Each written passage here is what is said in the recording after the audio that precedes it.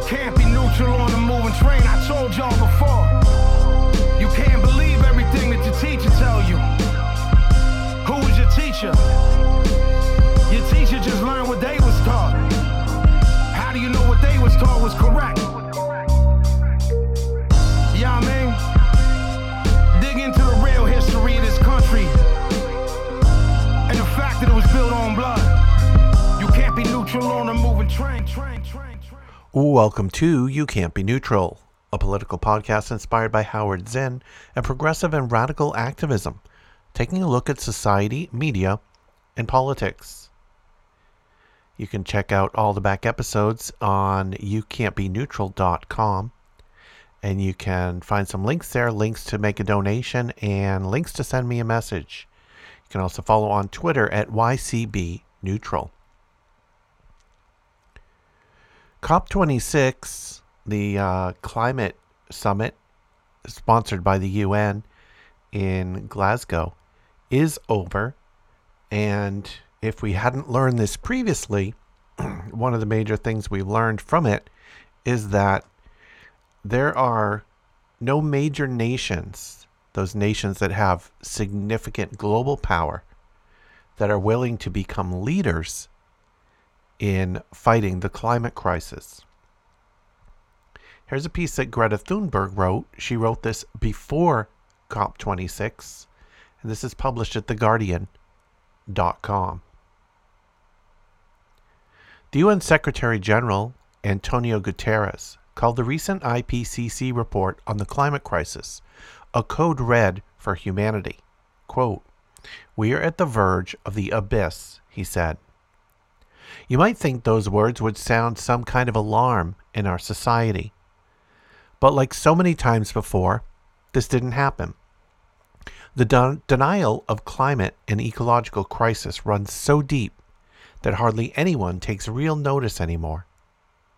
Since no one treats the crisis like a crisis, the existential warnings keep on drowning in a steady tide of greenwash and everyday media news flow. And yet, there is still hope, but hope all starts with honesty. Because science doesn't lie. The facts are crystal clear, but we just refuse to accept them. We refuse to acknowledge that we now have to choose between saving the living planet or saving our unsustainable way of life, because we want both. We demand both.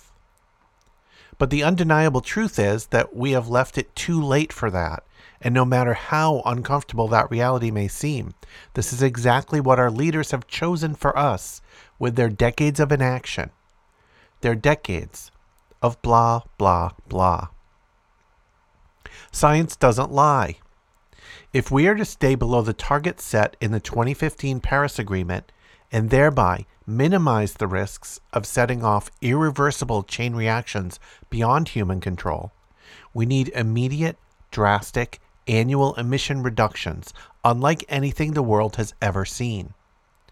And since we don't have the technological solutions which alone will do anything close to that in the foreseeable future, it means we have to make fundamental changes to our society. We are currently on track for at least a 2.7 degrees Celsius hotter world by the end of the century. And that's only if countries meet all the pledges that they have made. Currently, they are nowhere near doing that. We are, quote, seemingly light years away from reaching our climate action targets, to once again quote Guterres. In fact, we are speeding in the wrong direction. 2021 is currently projected to experience the second biggest emission rise ever recorded, and global emissions are expected to increase by 16% by 2030 compared with 2010 levels.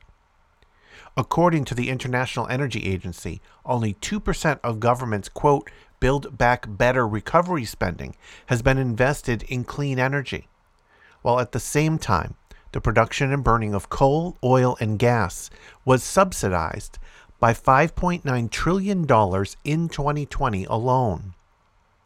The world's planned fossil fuel production by the year 2030 accounts for more than twice the amount than would be consistent with the 1.5 degree Celsius target. This is science's way of telling us that we can no longer reach our targets without a system change, because doing so would require tearing up contracts and abandoning deals and agreements on an unimaginable scale, something that is simply not possible in the current system. In short, we are totally failing to even reach targets that are completely insufficient in the first place. And that's not the worst part. In my own country, Sweden, a news investigation recently concluded that once you include all of Sweden's actual emissions, territorial, biogenic, consumption of imported goods, burning of biomass, pension fund investments, and so on, only 1/3 of the net total is accounted for in the country's climate targets. It is reasonable to assume that this is not just a Swedish phenomenon. Surely the first step to address the climate crisis should be to include all of our actual emissions into the statistics in order to obtain a holistic overview. This would allow us to evaluate the situation and start making the necessary changes. But this approach has not been adopted or even proposed by any world leaders. Instead, they all turn to communications tactics and PR in order to make it sure it seems as if they're taking action. One textbook example is the UK, a nation that is currently producing 570 million barrels of oil and gas each year. A nation with a further 4.4 billion barrels of oil and gas reserves to be extracted from the continental shelf. A nation that is also among the 10 biggest emitters in history. Our emissions stay in the atmosphere for up to 1,000 years, and we have already emitted about 89% of the CO2 budget that gives us a 66% chance of staying below 1.5 degrees Celsius. This is why historical emissions and the aspect of equity not only count, they basically make up 90% of the entire crisis. Between 1990 and 2016, the UK lowered its territorial emissions by 41%. However, once you include the full scale of UK emissions, such as consumption of imported goods, international aviation and shipping, the reduction is more like 15%. And this is excluding burning of biomass, like at Drax's Selby plant, a heavily subsidized so-called renewable power plant that is, according to analysis, the UK's biggest single emitter of CO2 and the third biggest in all of Europe. And yet the government still considers the UK to be a global climate leader. The UK is, of course, far from the only country relying on such creative carbon accounting. This is the norm. China, currently by far the world's biggest emitter of CO2, is planning to build 43 new coal power plants on top of the 1,000 plants already in operation, while also claiming to be an ecological trailblazer committed to leaving, quote, a clean and beautiful world to future generations. Or take the new U.S. administration claiming to, quote, listen to science, even though it, among many other reckless decisions, recently announced plans to open millions of acres for oil and gas that could ultimately result in production of up to 1.1 billion barrels of crude oil and 4.4 trillion cubic feet of fossil gas. Being by far the biggest emitter in history, as well as the world's #1 oil producer, doesn't seem to embarrass the U.S. while it claims to be a climate leader. And that is not to mention the U.S. military, which is one of the biggest greenhouse gas polluters in the world, as we'll see in a future story. The truth is, there are no climate leaders. Not yet. At least not among high-income nations. The level of public awareness and unprecedented pressure from the media that would be required for any real leadership to appear is still basically non-existent. Science doesn't lie, nor does it tell us what to do, but it does give us a picture of what needs to be done. We are, of course, free to ignore that picture and remain in denial, or to go on hiding behind clever accounting, loopholes, and incomplete statistics, as if the atmosphere would care about our frameworks, as if we could argue with the laws of physics. As Jim Skay, a leading IPCC scientist, put it, quote, limiting warming to 1.5 degrees Celsius is possible within the laws of chemistry and physics, but doing so would require unprecedented changes. For the COP26 in Glasgow to be a success, it will take many things, but above all, it will take honesty, solidarity, and courage. The climate and ecological emergency is, of course, only a symptom of a much larger sustainability crisis, a social crisis, a crisis of inequality that dates back to colonialism and beyond, a crisis based on the idea that some people are worth more than others and therefore have the right to exploit and steal other people's land and resources. It's all interconnected. It's a sustainability crisis that everyone would benefit from tackling. But it's naive to think that we could solve this crisis without confronting the roots of it. Things may look very dark and hopeless, and given the torrent of reports and escalating incidents, the feeling of despair is more than understandable. But we need to remind ourselves that we can still turn this around. It's entirely possible if we are prepared to change. Hope is all around us, because all it would really take is one world leader or one high-income nation or one major TV station or leading newspaper who decides to be honest, to truly treat the climate crisis as the crisis that it is. One leader who counts all the numbers and then takes brave action to reduce emissions at the pace and scale the science demands. Then everything could be set in motion towards action, hope, purpose, and meaning. The clock is ticking. Summits keep happening. Emissions keep growing. Who will that leader be? And now, as we know that COP26 is over, we know there was certainly not, that leader did not appear there and won't appear anywhere anytime soon. And as we'll hear in a later story, that leader has to be us. The people need to fill that vacuum, and the youth has started that motion, and more people need to get on board to make the change happen. I should say, to force the change to happen. Because the people have little natural power. I'm not sure natural is the right word. Little current actual power to make the changes. But enough people working together do have power to force the people that quote unquote run things to do things differently. Next up, a piece published at ecowatch.com, written by Whitney Webb. Last week, mainstream media outlets gave minimal attention to the news that the U.S. Naval Station in Virginia Beach has spilled an estimated 94,000 gallons of jet fuel into a nearby waterway less than a mile from the Atlantic Ocean.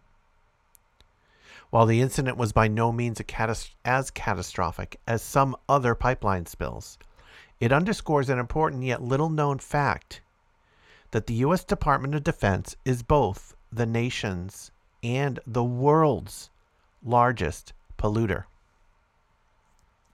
Producing more hazardous waste than the 5 largest U.S. chemical companies combined, the U.S. Department of Defense has left its toxic legacy throughout the world in the form of depleted uranium, oil, jet fuel, pesticides, defoliants like Agent Orange, and lead, among many others.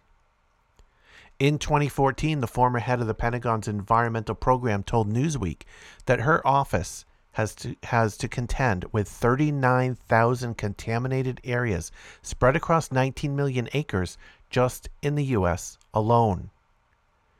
U.S. military bases, both domestic and foreign, consistently rank among some of the most polluted places in the world, as perchlorate and other components of jet and rocket fuel contaminate sources of drinking water, aquifers, and soil. Hundreds of military bases can be found on the U.S. Environmental Protection Agency's list of Superfund sites, which qualify for cleanup grants from the government. Almost 900 of the nearly 1,200 Superfund sites in the U.S.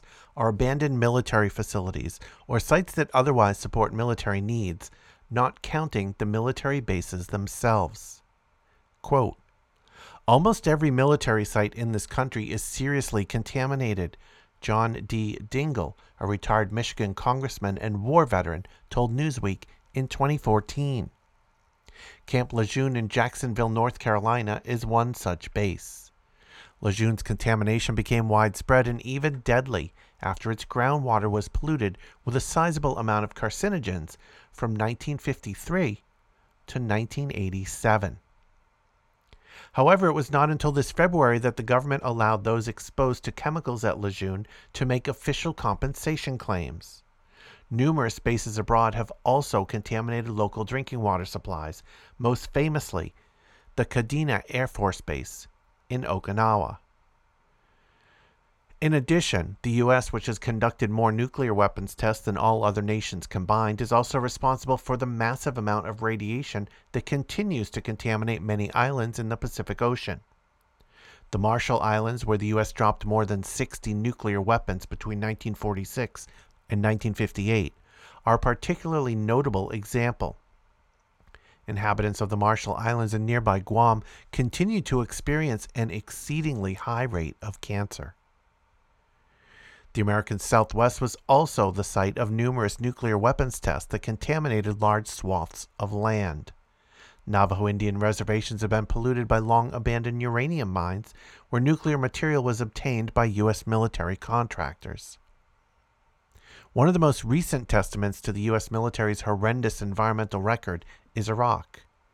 U.S. military action there has resulted in the desertification of 90% of Iraqi territory, crippling the country's agricultural industry and forcing it to import more than 80% of its food.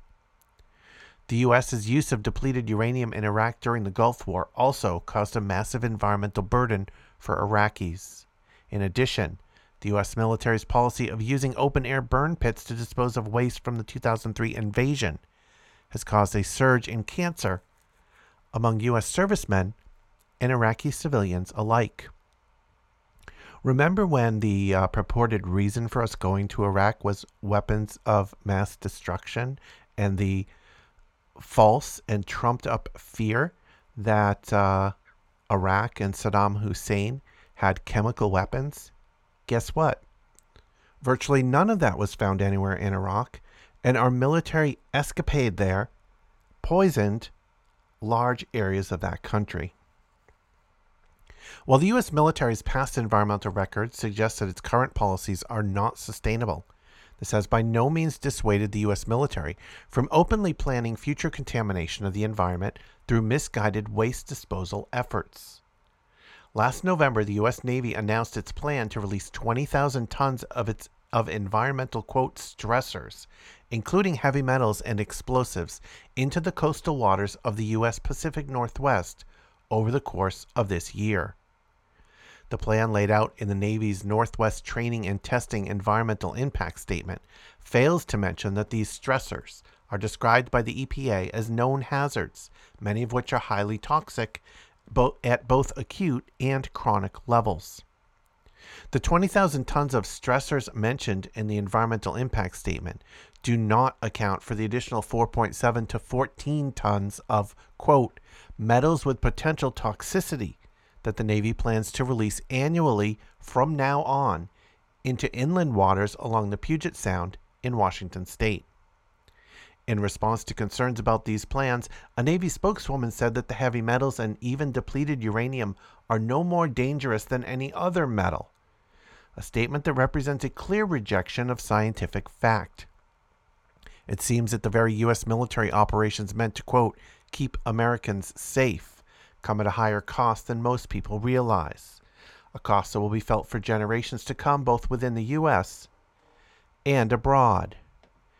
And that story focused on the terrestrial and aquatic poison that the military has caused virtually everywhere the military has been, did not focus on the CO2 and other gases and pollutants that the U.S. military releases globally that contribute to global warming and the climate crisis, all of which are part of what Greta referred to as the creative accounting that is not counting certain releases. The U.S. military's contributions to global warming and the climate crisis are not a part of the targets that the U.S. is pledging to reduce. Next up, a piece published at grist.org written by Joseph Winters. Plastic permeates the oceans, clutters landfills, and threatens to create a, quote, near permanent contamination of the natural environment, according to researchers. As if that weren't bad enough, it is also a major contributor to climate change. A new report from the advocacy group Beyond Plastics says that emissions from the plastic industry could overtake those from coal-fired power plants by the end of this decade. At every step of its life cycle, the report said, plastic causes greenhouse gas emissions that are jeopardizing urgent climate goals and harming marginalized communities. Quote, plastic is intimately connected to the climate crisis, said Judith Enck, a former Environmental Protection Agency regional administrator and the founder of Beyond Plastics, at a press conference unveiling the report. Most people understand how plastic strangles the ocean and can cause health problems, she added, but far fewer have grasped its concerning climate footprint. Plastic is the new coal, Enck said. The report details 10 ways that plastic contributes to global warming, starting with its creation. Plastics are petroleum products, meaning they are made from materials produced by oil and gas wells. Most shale wells in the U.S. are fracked, a process by which liquid is injected deep into the ground to force out methane, ethane, and other gases. Beyond Plastics estimates that leakage at these fracking wellheads contributes an estimated 33 million metric tons of greenhouse gas into the atmosphere annually, an amount that is roughly equivalent to Denmark's total emissions in 2019. Even more greenhouse gas is leaked from pipelines that transport fracked gas to processing facilities. And the facilities themselves, ethane cracker plants that heat fracked gas to very high temperatures so it can be turned into plastic, are also, quote, super emitters of greenhouse gases, Enck said at the press conference for the new report. The U.S.'s 35 cracker facilities and the power plants that help them run release 63.5 million metric tons of greenhouse gases per year, just shy of Greece's total 2019 output. The petrochemical industry's plans for expansion could add an additional 38 million metric tons of GHG emissions annually by 2025. Plastic production doesn't just help warm the planet. The greenhouse gas emissions are typically accompanied by a slurry of potentially harmful chemicals that can make their way into the surrounding air, water, and soil. The resulting health issues affect nearby neighborhoods, which tend to be disproportionately non-white and lower income. Quote, there are some communities that have facility after facility piled upon them, said Alex Baumstein, a senior litigation attorney with the Pennsylvania-based nonprofit Clean Air Council. The Beyond Plastics report went on to describe millions more tons of planet-warming emissions that are associated with plastic after it is produced. According to the report, a staggering 24.5 million metric tons of greenhouse gases are released every year from just the blowing agents, compounds like hydrofluorocarbons in plastic insulation. Some of these agents can be over 1,400 times more potent in their heat-trapping capacity than CO2. Great news for keeping your house warm, but not so much once they start to accumulate in the atmosphere. Plastic insulation-related hydrofluorocarbons can leach into the air for decades after installation, the report said, and for years after that, once the insulation is landfilled. Plastic disposal also makes for an environmental issue. When plastic isn't recycled, which is almost always the case, it is often burned. Beyond Plastics estimates that in 2018, the incineration of plastic found in the U.S.'s municipal waste released nearly 13 million metric tons of greenhouse gas into the atmosphere, as much as the emissions associated with almost 800,000 Americans in 2019. More plastic might be burned in so-called chemical recycling facilities that more often than not turn scrapped plastic back into fossil fuels to be burned. Even in the ocean, the final resting place for an eye-watering amount of the world's discarded wrappers, bags, and straws, plastic continues emitting. Although plastic is notoriously hard to break down, it can be degraded by sun and water, releasing potent greenhouse gases such as methane and ethane. All told, the Beyond Plastics report estimates that the U.S.'s production of plastic in 2020 caused about 210 million metric tons of greenhouse gas emissions, about as much as 116 average-sized U.S. coal-fired power plants. And many experts expect that number to rise, as fossil fuel companies increasingly turn to plastic as a lifeline for their dying industry. In the past few years, big oil giants ranging from ExxonMobil and Shell to Saudi Aramco and Formosa have said they plan to increase their plastic production capacity. In 2018, the International Energy Agency predicted that petrochemicals would account for 1/3 of the growth in oil demand until 2030, and nearly half of it by 2050.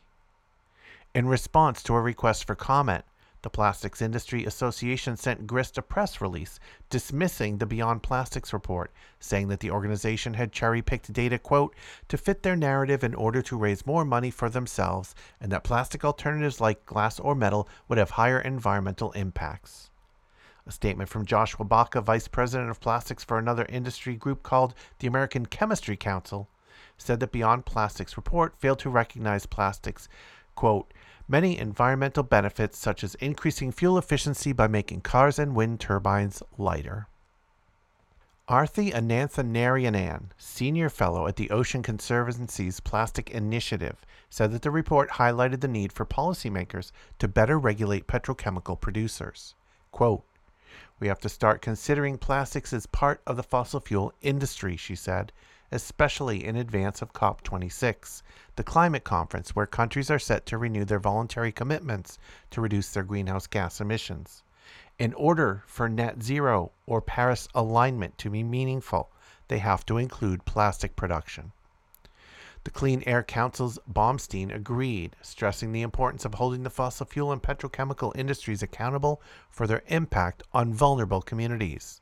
Quote, there's no right to kill people in order to make money, he said, but that's what these industries are doing. It's time for all of us, and especially policymakers, to say it is no longer acceptable. So, once again, where do we turn for leadership? The policymakers aren't showing it. The governments aren't showing it. Who out there among the powerful will take a stand? Well, it won't be the billionaires.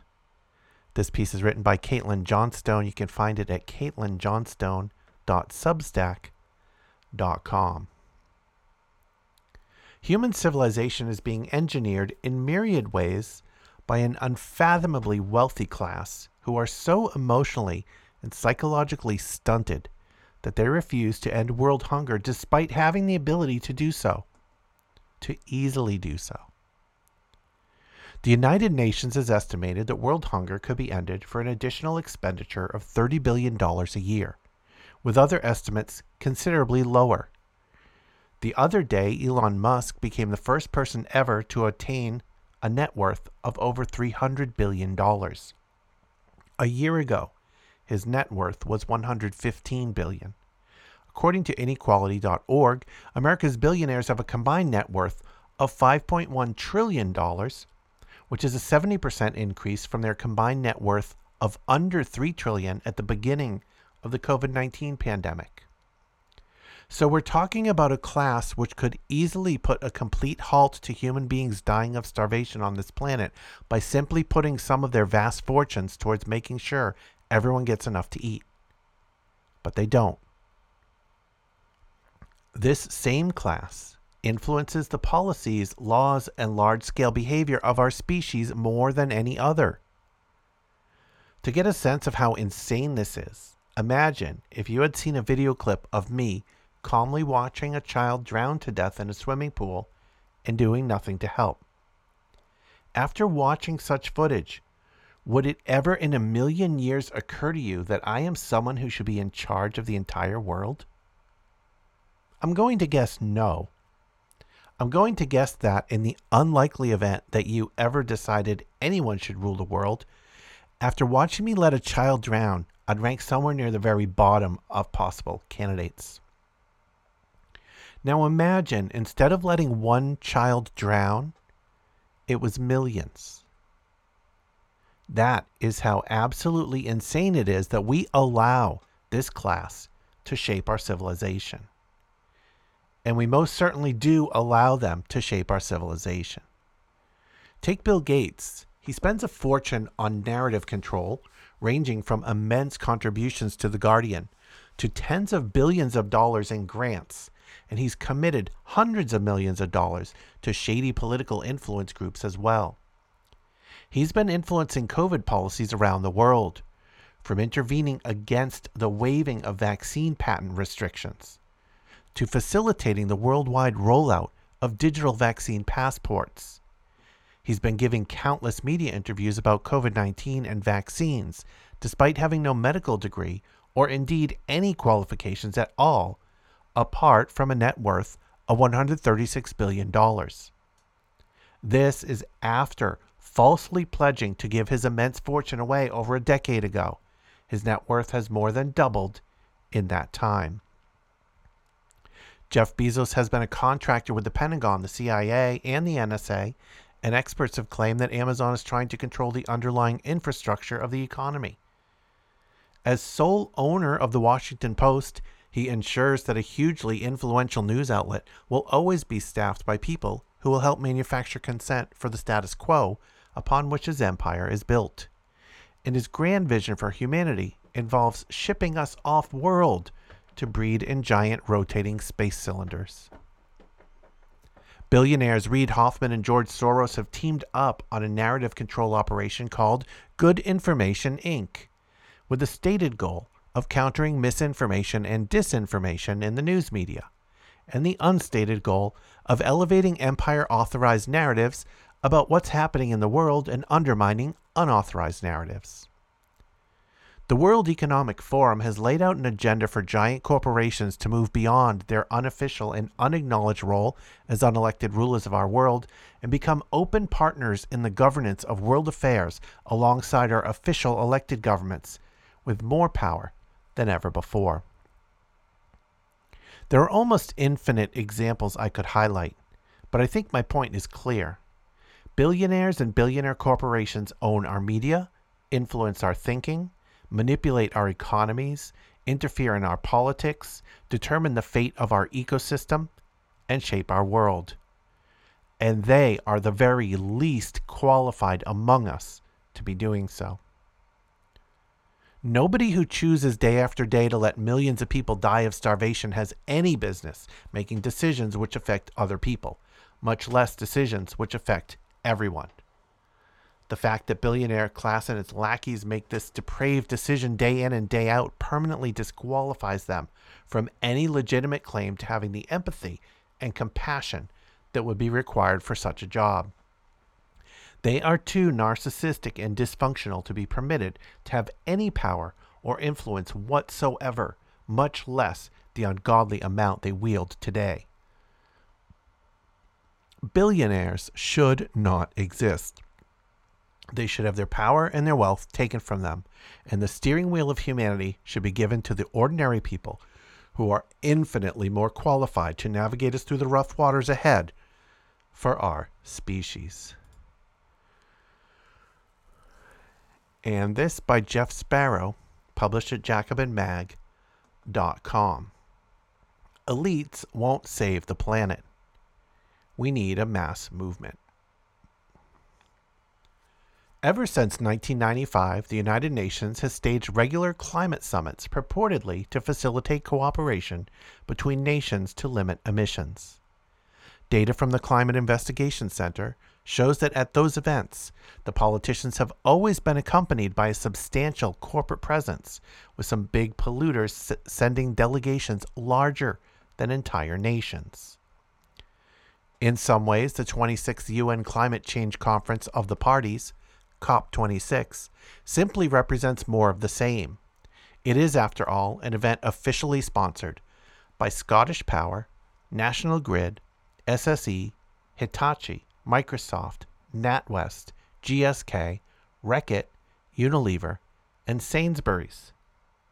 One of the main things that distinguishes this conference from those that have preceded it, however, is that this time far more corporations have come to view that there is profit to be made in renewable energy. It is on that basis that the former negotiator for Australia, Richie Merzian, approvingly called COP26 a, quote, trade show for climate change. Increasingly, mainstream commentators enthuse about the prospect of big business adopting new technologies to pull the planet back from a climate disaster. But big business isn't going to save the world. The problem isn't simply that corporations often lie, using environmental rhetoric to greenwash their images. It goes much deeper than that. Capitalism must grow. Its blind search for profit might bring disaster, but it will still sniff out opportunities for expansion, indifferent to experience or consequences. As a result, even measures that might alleviate the environmental crisis become immediately weaponized against the planet. For instance, the panels that produce solar electricity have improved at a remarkable rate, offering a tantalizing glimpse of a future powered by the sun's limitless power. The advances made in renewables and associated technologies such as battery storage will play a huge role in any serious response to the environmental crisis.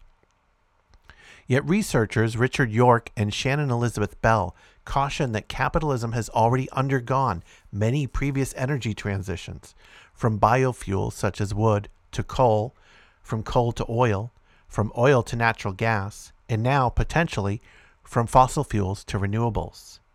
They warn that no established energy source has undergone a sustained decline merely because a new one became available. More typically, rather than replacing the older source, the new source is immediately used to intensify growth and thus more overall energy use. In many cases, the addition of new sources has actually increased consumption of previous types of energy. The embrace of fossil fuels led in relative terms to a decline in biofuels. Yet in absolute terms, the use of petroleum in logging trucks and mills greatly intensified deforestation, and thus produced a net increase in the use of wood. Similarly, the rise of petroleum did not curtail trade in whale oil, but instead fostered a dramatic intensification of whaling, partly because whale ships became much more efficient, and partly because the industry developed new uses, such as margarine, for its products. It remains to be seen whether renewables will have the same effect. The available figures show a significant shift to renewable energy in terms of new capacity, with investment in renewables outpacing fossil fuels. Yet, internationally, the percentage of renewable energy as a proportion of electricity and other energy has been very slow to change. Renewable energy consumption has increased, but overall energy consumption has increased far, far more. There's no mystery as to why. In 1865, William Stanley Jevons published a book titled The Coal Question. The titular query centered on Britain's response to the rapid depletion of its coal stocks, with the book most remembered today because of Jevons' rejection of claims that technologically driven energy efficiency would alleviate the shortage. Quote, "It is wholly a confusion of ideas to suppose," he said, "that the economical use of fuel is equivalent to a diminished consumption. The very contrary is the truth." What he meant was that efficiency decreases price and thus encourages use, leading to a rebound that wipes out the supposed savings. The so-called Jevons paradox has been demonstrated over and over again in the years since. A prosaic example involves refrigerators, with the improvements of new models corresponding not to a decline in the overall environmental impact of white goods, but rather fostering a huge boom in the industry, and so a massive total rise in both energy consumption and carbon dioxide output. Because capital must expand, technologies that in the abstract should reduce resource use become the basis for a reorganization that enables fresh accumulation. The first generation of computer users will remember the claim that screen use would make paper redundant, something that palpably failed to occur, as computerization provided fresh markets supplying home and office printers. Likewise, the invention of synthetic alternatives did not mean that natural fibers were no longer used. Instead, their production massively expanded in parallel with the new options. Enthusiasts for green capitalism insist that as economies mature, their material footprint, the measure of their environmental impact, declines. In the digital era, they say, technological progress decouples capitalist growth from ecological damage, allowing the system to expand safely into infinity. Yet while some individual economies have reduced their dependence on non-renewable sources, they've generally done so by outsourcing dirty industries. As a meta-analysis of 179 studies between 1990 and 2019 put it, quote, "No evidence for the needed kind of decoupling currently exists. On the contrary, the materials used by the global economy passed 100 billion tons per year, a disturbing new record and the exact opposite of dematerialization." Quote, "Not only is there no empirical evidence that support the existence of a decoupling of economic growth from environmental pressures on anywhere near the scale needed to deal with environmental breakdown," explained a major 2019 report for the European Environmental Bureau, but also, and perhaps more importantly, such decoupling appears unlikely to happen in the future. Think of electric vehicles, EVs, a mode of transport far less destructive than internal combustion engines. Like solar power, EVs will surely play an important role in a sustainable future. Under capitalism, however, they've been seized upon by the automotive industry to preserve and extend car culture. Rather than reducing waste and decoupling transportation from material inputs, the automotive companies see opportunities to renew old markets in Europe and North America and to open fresh ones in places such as China. Their success in selling high-tech private vehicles will, accordingly, forestall sustainable options such as bicycles and public transport, push cities to maintain the wasteful infrastructure designed around cars, and foster a new and ruinous race for lithium, cobalt, nickel, manganese, and other rare materials needed for batteries. If the tendency of capitalism to respond to a crisis with more capitalism gives the system its disastrous momentum, it also provides the capitalists themselves with insulation from the consequences of their actions. The intensified commodification resulting from each fresh calamity creates opportunities for those with disposable wealth to ensure that they and their loved ones remain more or less unaffected. The planet might be growing unbearably hot, but if you have the money, you can still live in air-conditioned comfort in a pleasant location.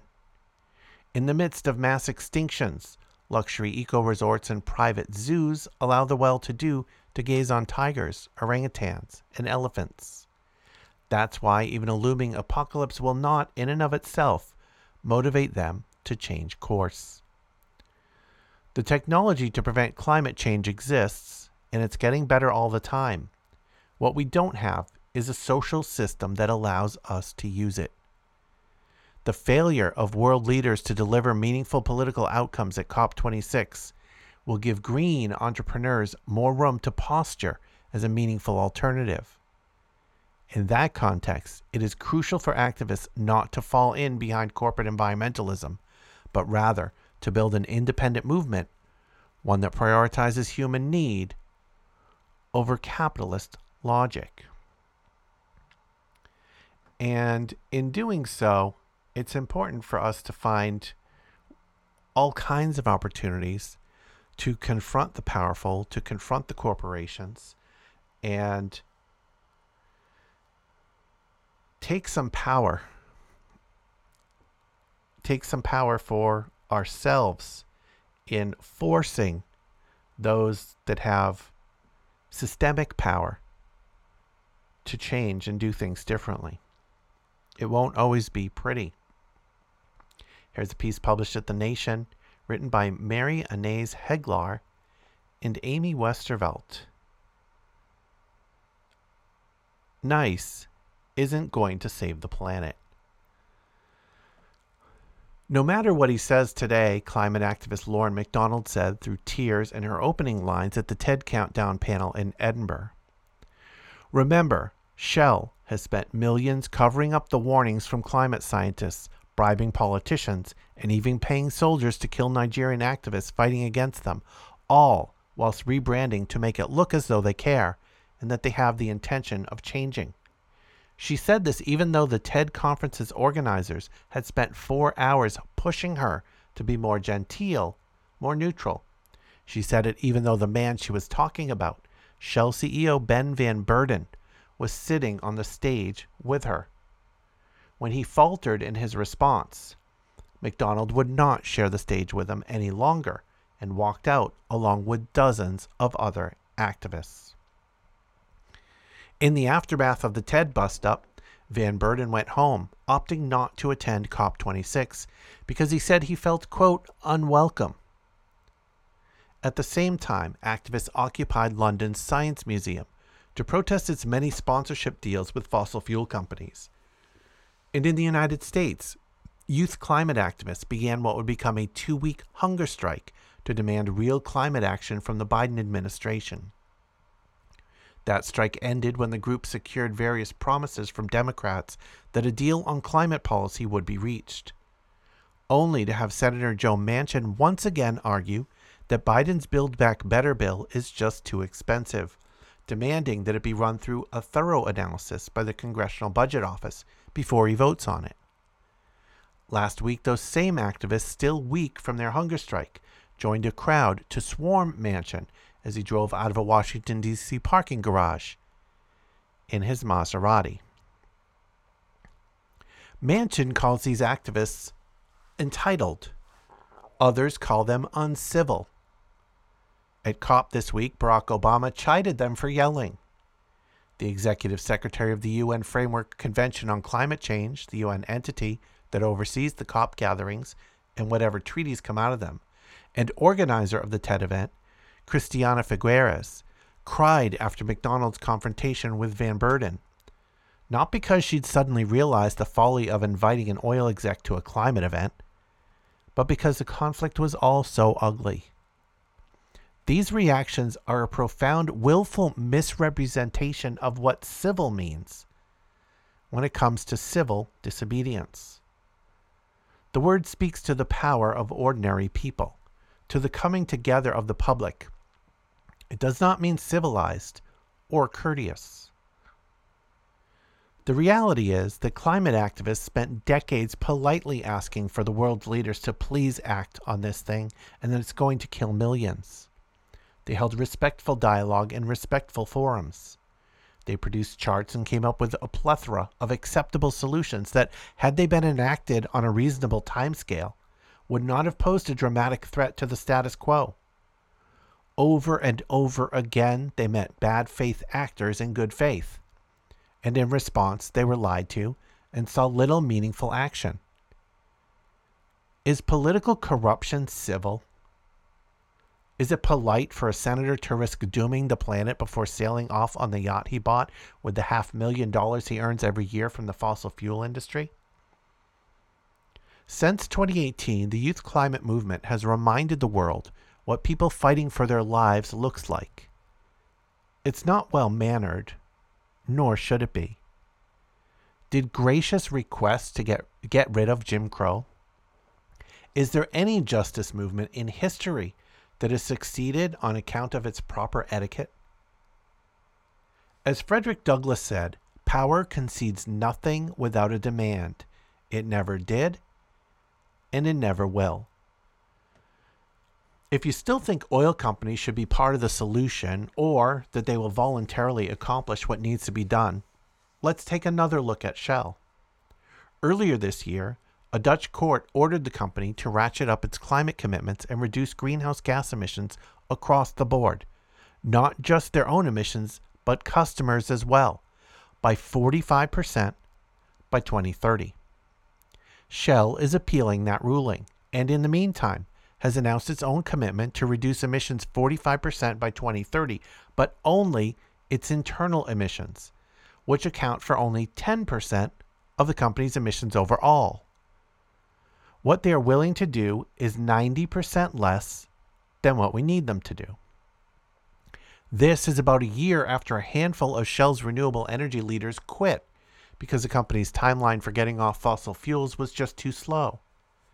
At the time, some Shell executives said the company was actually doing plenty to transition away from fossil fuels. It just wasn't talking about it enough. Folks, that's code for more corporate greenwashing. And that was a month after Shell got humiliated on Twitter for just such an approach. They were never engaging in good faith. They don't know how. Some folks say that Manchin's obstinance is proof that the in-your-face approach of youth climate activists doesn't work. But it's not like asking him nicely worked either. Moreover, what we see in internal documents from oil companies is that the youth climate movement is the first thing that's ever really made them worry about losing their social license. In a leaked 2020 marketing strategy doc from BP, executives worried that, quote, the new voices of global influence are changing from governments, NGOs, and corporates to the people. Uh-oh. Unlike a certain senator from West Virginia, it looks like, quote, the people might not be so easily influenced and paid off. According to BP's marketing consultants, the particular challenge of youth climate movement was their authenticity. Quote, can we become more relatable, passionate, and authentic? The task, according to BP's consultants, quote, to engage and win back the trust of the people with the biggest voice.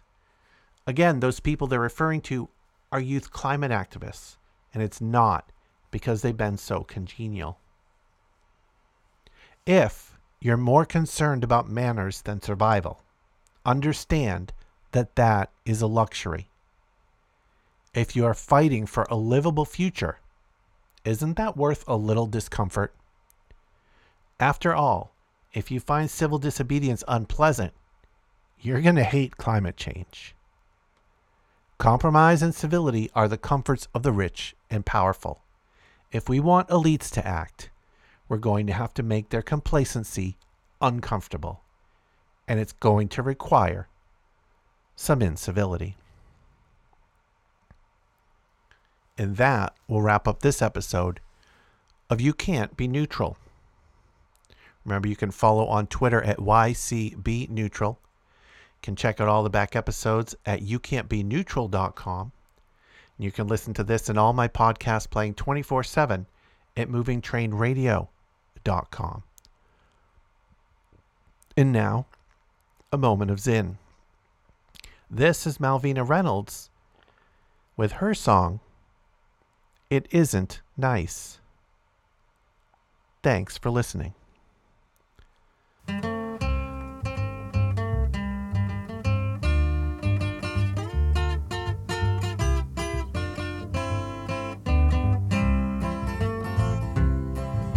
isn't nice to block the doorway.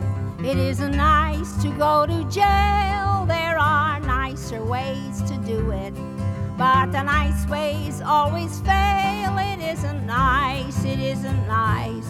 You told us once, you told us twice, but if that is freedom's price, we don't mind.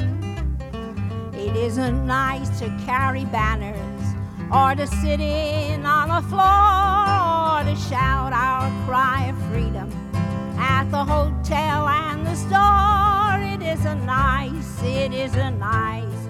You told us once, you told us twice, but if that is freedom's price, we don't mind. We have tried negotiation and the three-man picket line. Mr. Charlie didn't see us, and he might as well be blind. Now our new ways aren't nice when we deal with men of ice, but if that is freedom's price, we don't mind. How about those years of lynching and the shot in Evers' back? Did you say it wasn't proper? Did you stand out on the track? You were quiet just like mice. Now you say we aren't nice. Well, if that is freedom's price, we don't mind. It isn't nice to block the doorway. It isn't nice to go to jail. There are nicer ways to do it, but the nice ways always fail. It isn't nice, it isn't nice. Well, thanks for your advice, but if that is